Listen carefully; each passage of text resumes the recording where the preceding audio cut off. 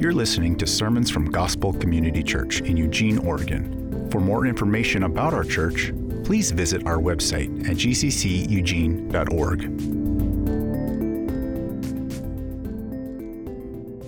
Well, good morning. Hope you guys are all enjoying this beautiful summer weather.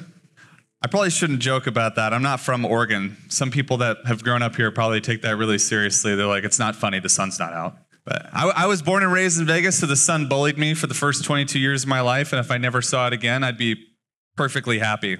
So I'm sorry there's no sun. Seems like every weekend it starts raining again. So my name is Ronnie. If we haven't met, I'm one of the elders here at GCC. If we haven't met, I'd love to get to know you and meet you, shake your hand, find out a little bit about you. A little bit about me. Nicole and I, my wife, up here just celebrated 10 years of marriage yesterday. So, yeah. It is 110% a grace of God. Everybody who's been married for quite a while probably understands that. Everything we do here at Gospel Community Church is to make Jesus a hero. Because even in our own lives, in my own marriage, Nicole will tell you, like, I am not the hero of my own life, the hero of my own marriage. If she saw me as that, or if I thought I was that, we would be in for a lot of disappointment. And so in our own lives, in our marriages, in our families, we look to point to Jesus because he is the ultimate hero of creation. But even everything we do here at Gospel Community Church is to lift up him for what he's done for us. Not any one person, not any person that steps in this pulpit or gets up here and leads worship or serves in many of the different ministries we have here in the church. It's all pointing up and lifting up Jesus. So if you're a guest here today, we hope that comes through in the message. We hope much of Jesus is made known, not anyone else.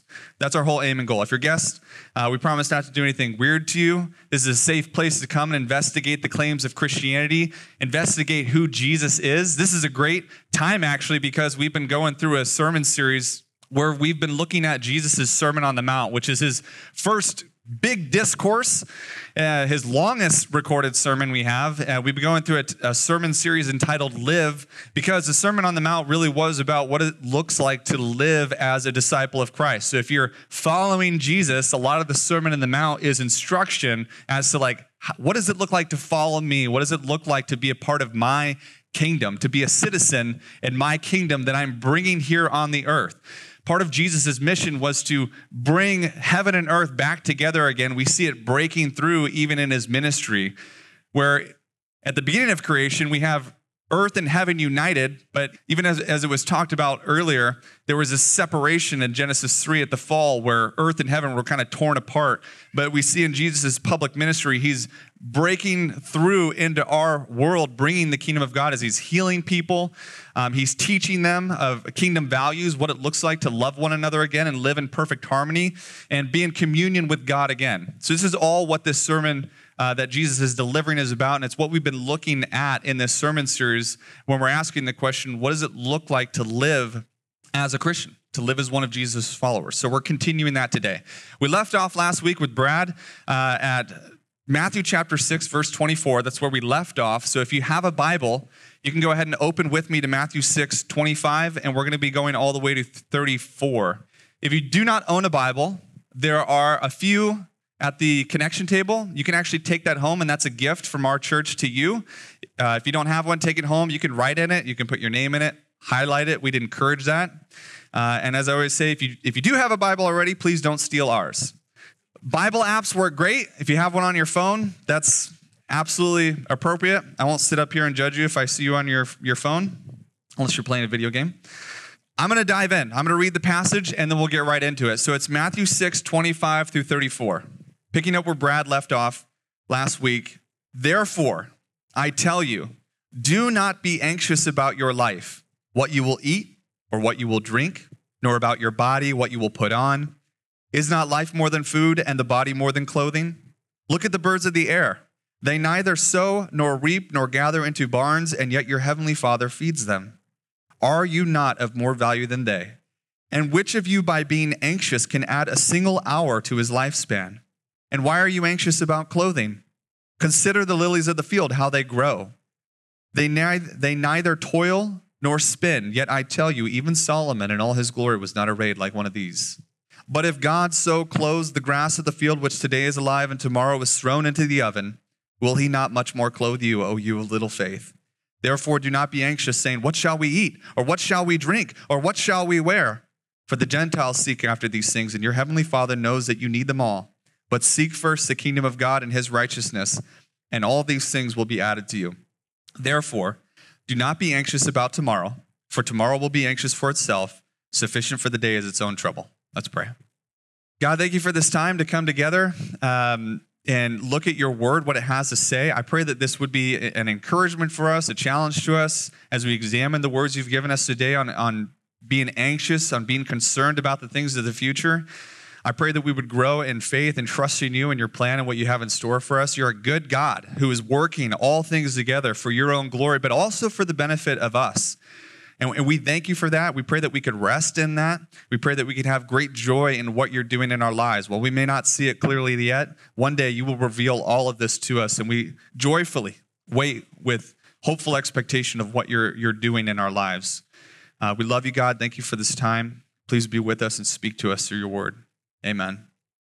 So if you're here with us last week, you'll remember Jesus closes off this passage last week, and just, if you weren't here with us, he closes off the last passage explaining how our love of money can put us at odds with God. And it's so interesting, just as I was looking back at the passage that Brad preached on last week, if you look at chapter 6:23, Jesus talks about how if your eye is bad, your whole body will be full of darkness.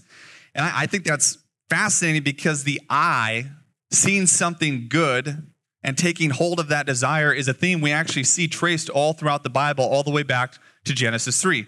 Even what you were talking about earlier, Zach was talking about earlier in the fall, Eve saw that the fruit was a delight to the eyes. This was something God, it commanded them not to eat. And so instead, there was a different desire in the hearts of men and women, and they sought something that was not good. So it's interesting, Jesus connects the love of money back in that passage over and against God to the sin that Adam and Eve actually committed in the garden.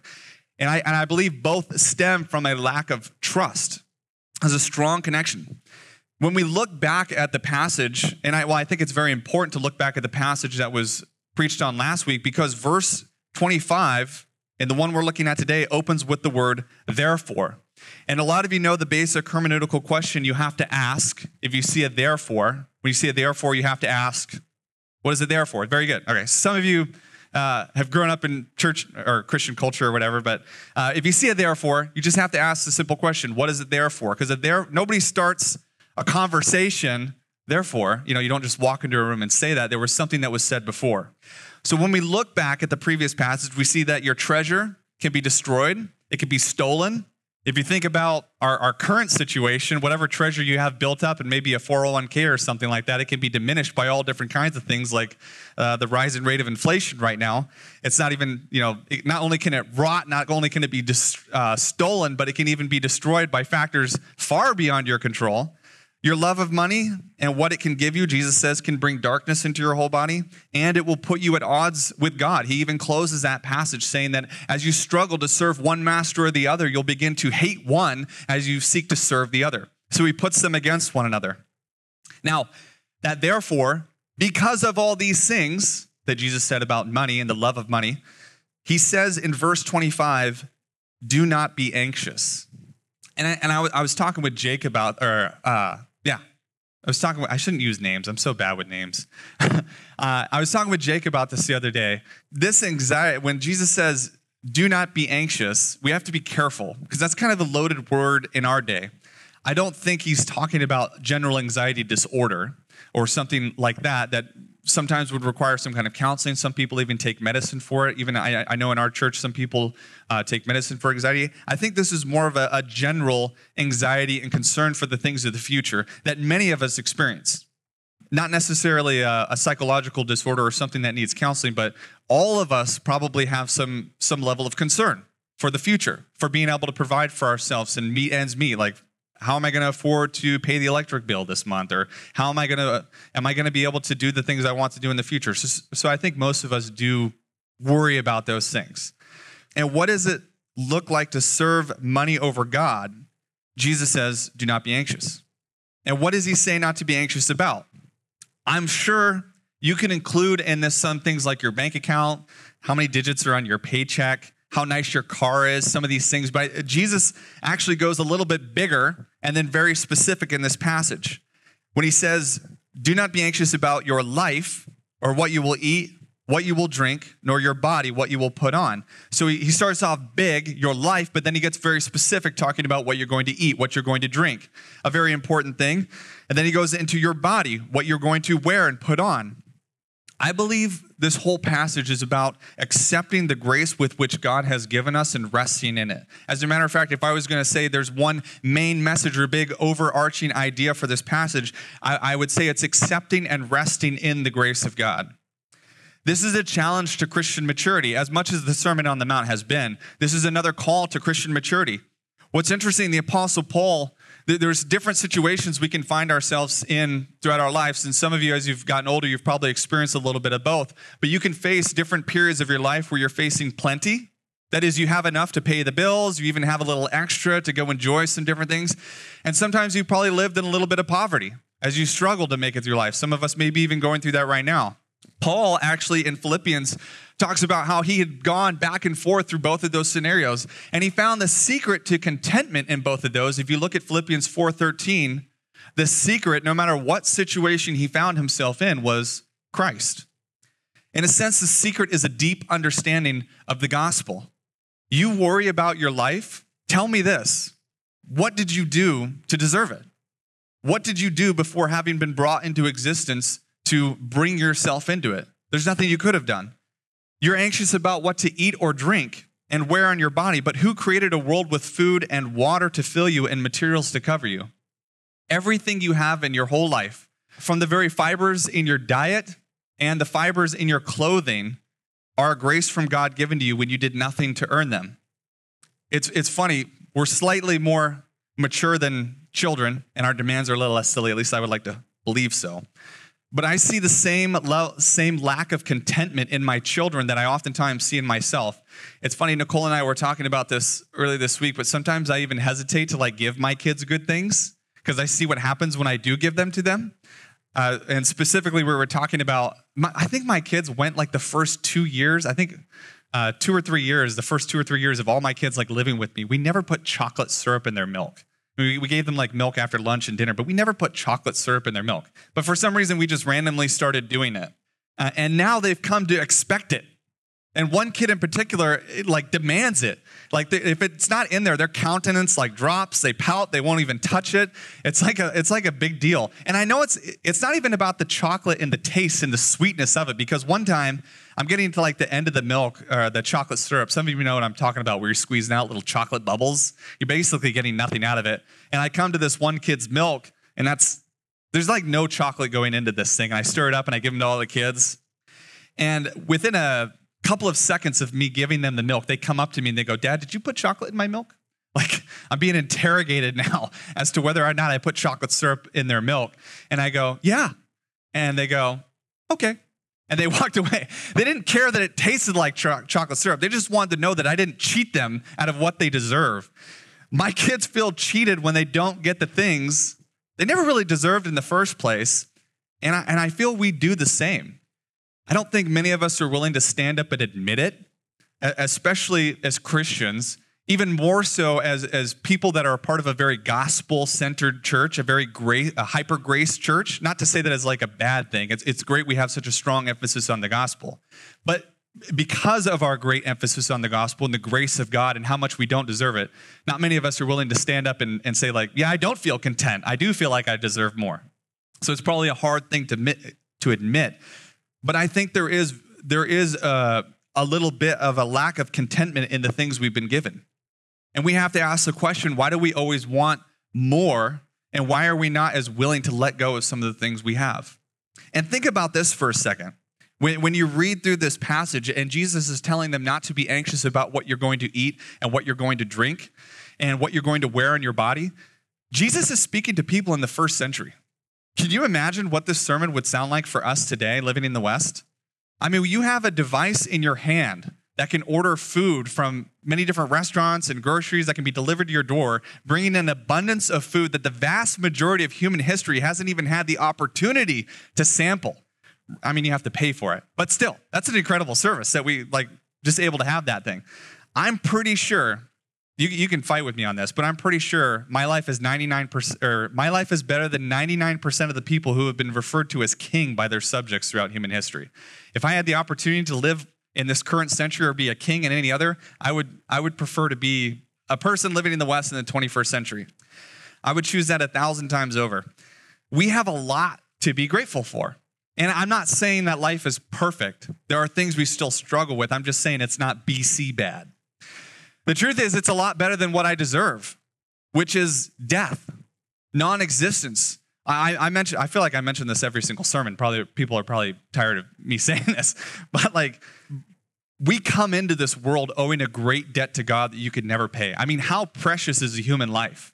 You see it all throughout cultures, throughout human history. There has always been some kind of punishment for killing somebody.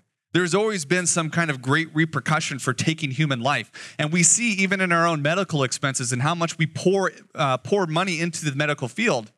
We care about our life. We will spend a lot of money just to prolong it as long as we can.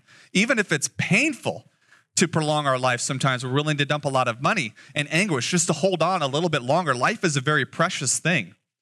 And nothing we could have done to earn before our having been existed, because you can't do anything before you don't exist. So you come into this life with a great debt. We've been given far more than we could ever deserve. This life and body are both great gifts from God that we didn't deserve, and we're also quick to dishonor God with both of them.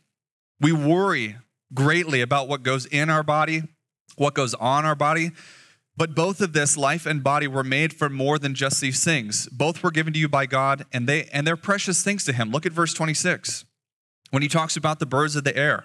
They neither sow nor reap nor gather into barns, and yet your heavenly Father feeds them. And then he says, are you not of more value than they? A rhetorical question, obviously. You know what's interesting about birds, and even going forward and looking at verse 28 and flowers? God provides for them.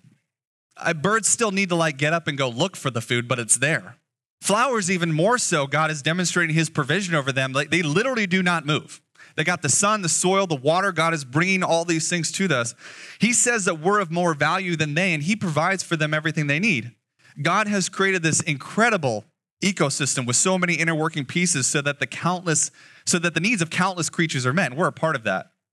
I think it's crazy to believe that blind evolution, chance acting on time and matter, knew that one day humans would be here and they would need fruit, vegetables, meat, all of which would be digestible and delicious. It's just odd. I'm not buying it. None of the secular explanations for the world around us can explain how moving organisms, bacteria or something like that, all of a sudden decided somewhere along the evolutionary process it would become a good idea to become completely immobile and fruit-bearing vegetation that would also taste very good. Just doesn't make sense to me. Bite into a fresh strawberry picked from some of the fields out here in Oregon and tell me there's not a God. I'm just saying. And the fact that you can make wine from some of that stuff. All right. Moving on to the flowers. Flowers, this is something that's here today. It's gone tomorrow. He says it's just thrown into the oven. Some translations say the fire. And God is providing for all these things. He's building the argument. Here's the second interesting thing about birds and flowers. They don't sin against God. They don't stand in abject rebellion against him. A flower doesn't disobey God's command. It does exactly what it's supposed to do. It grows when it's supposed to. It opens when it's supposed to. It does exactly what God commands it to do. We were created in the image of God. We're meant to reflect his nature out into the world, and we misrepresent the character of God constantly when we lie, cheat, steal, rape, murder, cause physical harm to others, have a lack of concern for those that God has called us to care for, like the orphan, the widow, the poor, the sojourner. Now, birds don't necessarily do all that, but flowers literally do none of it. They don't sin at all. But yet, Jesus didn't come as a flower to die for flowers. He didn't come as a bird to die for the birds. He came as a human. These humans that stand in rebellion against God, God still came in, entered in, and rescued them from their own sin. But even so, he still considers us of more value than them. And because of this, why wouldn't God meet our needs as well? And even worrying about the future, what really will it do for you? Jesus makes the argument of that in verse 27. And which of you, by being anxious, can add a single hour to his lifespan? In all our worry, we aren't able to add a single minute to our existence. As a matter of fact, from a human perspective, it would probably take a little bit of it away. and make the time that you do have a little less enjoyable. The truth is the time of your death has been appointed. Hebrews 9:27 says it's been appointed once for a man to die, and then comes the judgment. This is something fixed, and no amount of undue concern is going to extend that. Jesus' logic here is, I think it's simple. I think it's flawless. It's not easy to follow. It's not easy to take a command like this, say, do not be anxious, and then go and live that out. I'm absolutely not saying that. But I think his logic here is so flawless. If you think about it, your concern for the future will not diminish God's control over it. However, God's control over the future should diminish your concern for it. See how starting with God instead of ourselves changes things? God isn't unaware of your concerns. Look at verse 32. All the things that the Gentiles could seek after: clothing, food, water, a house, their 401k, or what kind of car they want in the future, some nice toys they want, a boat they can take out on the lake. The Gentiles seek after all these things, and your heavenly Father knows you need them all. God created you. He's not shocked and surprised that you need food and water and clothing and things in the future. The Gentiles worry about these things, and many times they worry about these things, the things of life, so much they never even stop to consider the next. And I know people like this. I work with people like this. I think the truth is, for those that they're so caught up in this life, they're so busy chasing all these things that they never even think about the life to come. I think the truth is that they're very anxious about the life to come. So anxious that they keep themselves so busy and preoccupied with the things of this world as almost a little bit of a defense mechanism, so that they don't have to consider what is coming beyond. You kind of block out the things that are harmful and hurtful. I've even noticed when I've had conversations with people I work with, as soon as we start to dive into the eternal things, you get this awkward silence. Maybe some of you have experienced that sometimes when somebody manages to bring it up in a conversation, and it almost immediately gets quiet, uncomfortable, and awkward, because for the first time they're having to put a pause on life and consider, oh yeah, at some point this does end. Like Julius Caesar died a long time ago. He is still dead. It's coming for us all. You're going to be dead for a very, very long time. I think many people don't want to wrestle with that fact and come to God and ask some serious questions, so they keep themselves busy chasing all these things in life and accumulating all these things and toys to distract them of the truth of the world around them. You can keep yourself as busy as you like. One day, the busyness will stop and you'll stand before God, and I can guarantee you, He won't be impressed with all the things you've accumulated to ensure your pantry and closet are always full. All throughout this sermon, I'm not talking about this sermon, I'm saying the Sermon on the Mount. All throughout the Sermon on the Mount, as Jesus has been delivering this sermon, He's telling us, don't be like the hypocrites, don't be like the Gentiles, don't be like this. And it can sound a little daunting, but what Jesus is really asking and calling us into is He's saying, be a part of my kingdom. Don't be like the world. I'm calling you into something better. I want you to be a citizen of my country and what I'm doing to change the world and bring the peace of God back here. I want you to look like citizens of my kingdom who have the peace of God in them that surpasses all understanding. As Paul talks about again in Philippians 4:6, when he's talking about the peace that he has in Christ, that he can face all these different situations that he comes into. Jesus also does this. In verse 32, when it says, for the Gentiles seek after all these things, and your heavenly Father knows that you need them all, we can kind of glance over this because Jesus does it so often, and we probably even do it a lot when we pray. He says, Heavenly Father. But He is our Heavenly Father. In a couple weeks, it may even be next week, I'm not sure who is preaching the passage, but in chapter 7, we'll be looking at how much better of a Father our Heavenly Father is compared to us as fathers and our fathers who came before us. He is our Father, and we are His children. If you're a father in this room, and I'm one myself, I have 4 children, if you don't know me. I have a little bit of experience. If you're a father in this room, tell me you have no burden whatsoever to provide for the needs of your family and your children. Is there any father in here that doesn't feel a desire and a strong burden to provide for the needs of their family? I would hope not. Because if you're a man and you have zero desire to provide for the members of your household, here's what Paul says in 1 Timothy 5:8. Paul says, if you do not provide for the needs of your family, you have denied the faith, and you are worse than an unbeliever. Straight from the Bible, from Paul's mouth. Heavy and a hard charge. But I've yet to come across a father that does not feel this burden. At least one that would admit it. If there's an unbeliever who feels the burden to provide for the needs of his family, and you do not, according to the Apostle Paul, you who profess to know Christ are worse. If we feel that burden as earthly fathers to provide, if we feel that burden, does not God feel it even more so? And is he not to deliver in a way that we are unable to? I can tell you, as having been a father for 6 years, it's hard. It's hard, and my resources are limited. My time is limited. My energy is limited. But God's is not. He is able to provide all these things for us. This is why he tells us not to be anxious about these things, but instead seek the righteousness of God first, and all those things that the Gentiles are chasing after and desiring, you will have. Look at verse 33. But seek first the kingdom of God and his righteousness, and all these things will be added to you. I struggle with this, and maybe some of you do as well, because as I said a couple weeks ago, we're very practical. So when it comes to trying to obtain all these things, I think we do it through very practical means. We don't often come to God with what we're anxious about and what we're concerned about in the future, but instead we think, how can I solve this problem? Maybe some of us are planners and we immediately try to figure out, well, how am I going to get to A, B, C, D? And we oftentimes, God is the last resort, never the first. But can we do a better job at meeting our needs than God can? All of what we do to build wealth in our lives could be absolutely destroyed in a matter of seconds by a crippling recession. Some of you hear that and your mind is already stuck in a web of anxiety figuring out how you could truly establish security for yourself and your family in the future, and you're probably not listening much anymore. But your hypothetical doomsday bunker can wait. We're almost done. Stay with me just for a little bit longer. We're closing up soon. There are many things outside your control, but there is nothing outside of God's control. Knowing this, knowing our inability to secure our own future, and the fact that God has already established it in such a way as to, it even says in the scripture, for his own glory, yes, which is great.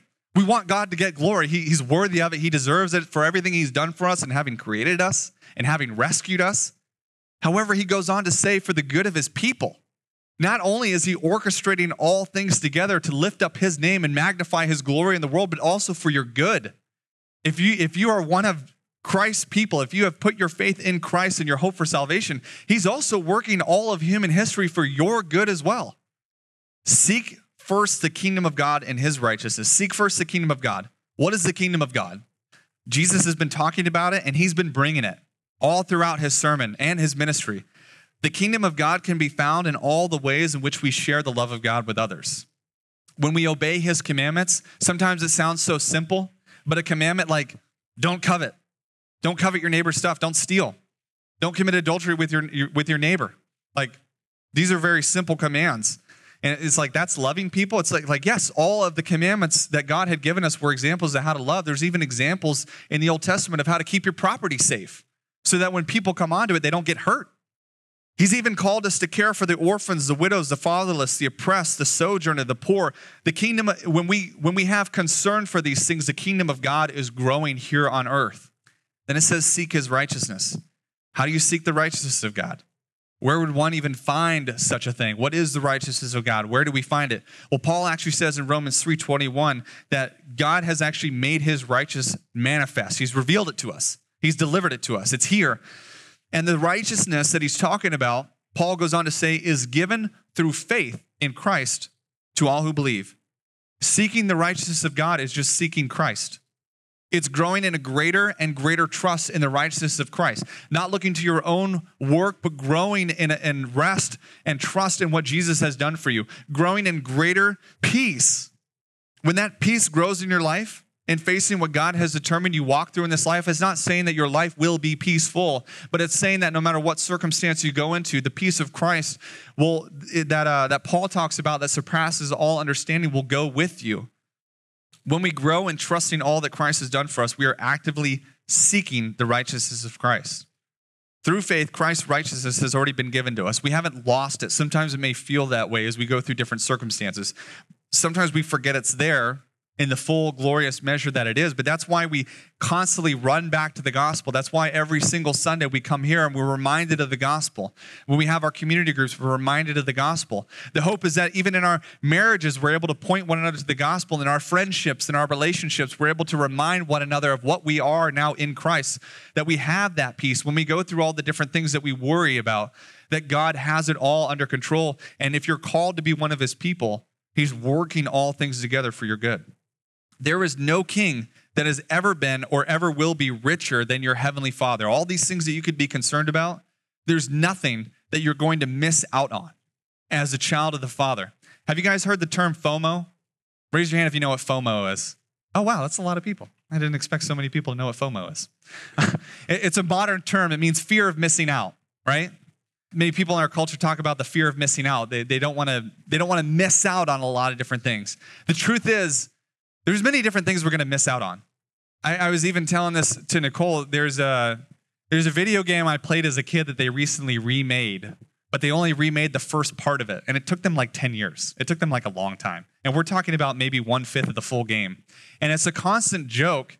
And it's the reality. Many people aren't going to be able to experience that full remake before it's finally done. The company that's producing it is taking so long. Many of the people that are really excited to play this and experience it, they're going to die before they even finish the thing, which is funny. Well, it's not funny. It's kind of sad.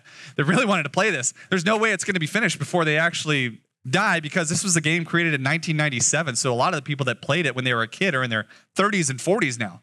By the time they actually get the full thing out, none of us are going to be around to experience it. And there's many things like that.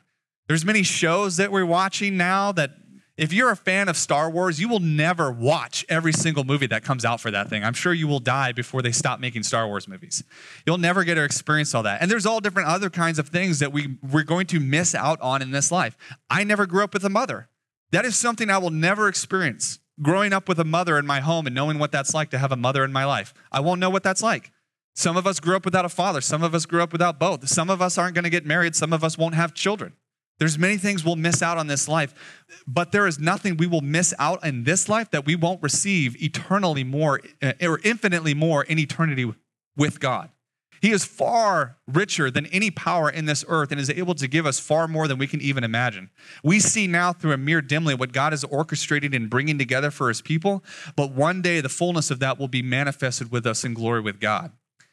So all the things that we worry about in this life and have undue concern for in the future, we can rest in the peace of the gospel. All the beautiful aspects of the gospel. Not only have we been forgiven of our sins, not only have we been brought into relationship with God, but he's going to bless us not only in this life, but in the life to come. There's much joyful expectation to be looking forward into the future with. And I'll just close with this. In verse 25, we started with therefore, and in verse 34, we're ending with therefore.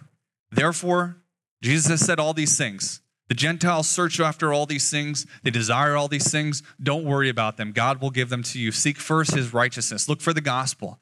Look for the kingdom breaking through in this earth. Because of all that, therefore, do not be anxious about tomorrow. For tomorrow will be anxious for itself. Sufficient for the day is its own trouble. Because of who you are now in Christ, because you're the son or daughter of the only living God, because you have a kingdom you've been called into that is infinitely better than any man-made kingdom you or I or anyone else could ever establish. Therefore, do not be anxious about tomorrow. Amen? Let's pray. God, I confess this is a hard teaching. It's hard, especially as a father of 4 kids, to not be concerned about the future. Food and clothing. Not only what I will eat and drink and wear, but my kids and my wife, what we're going to do in the future to provide for our needs. This is hard to accept and live out, God. But I pray that we would all grow in our understanding of the gospel, that we would be able to rest in the peace that you have in whatever situation we find ourselves in, whatever circumstance we're going through, whatever trial we may be facing, whether we're in plenty or whether we're in need. We pray that the gospel would bring us peace. What you've done for us in calling us into your kingdom, reconciling us, and the great hope we have. I pray that instead of worry we would have for the future, it would be hope, joyful hope in what you're doing, God. I pray that you would do this work in our hearts now. We love you, God. Amen.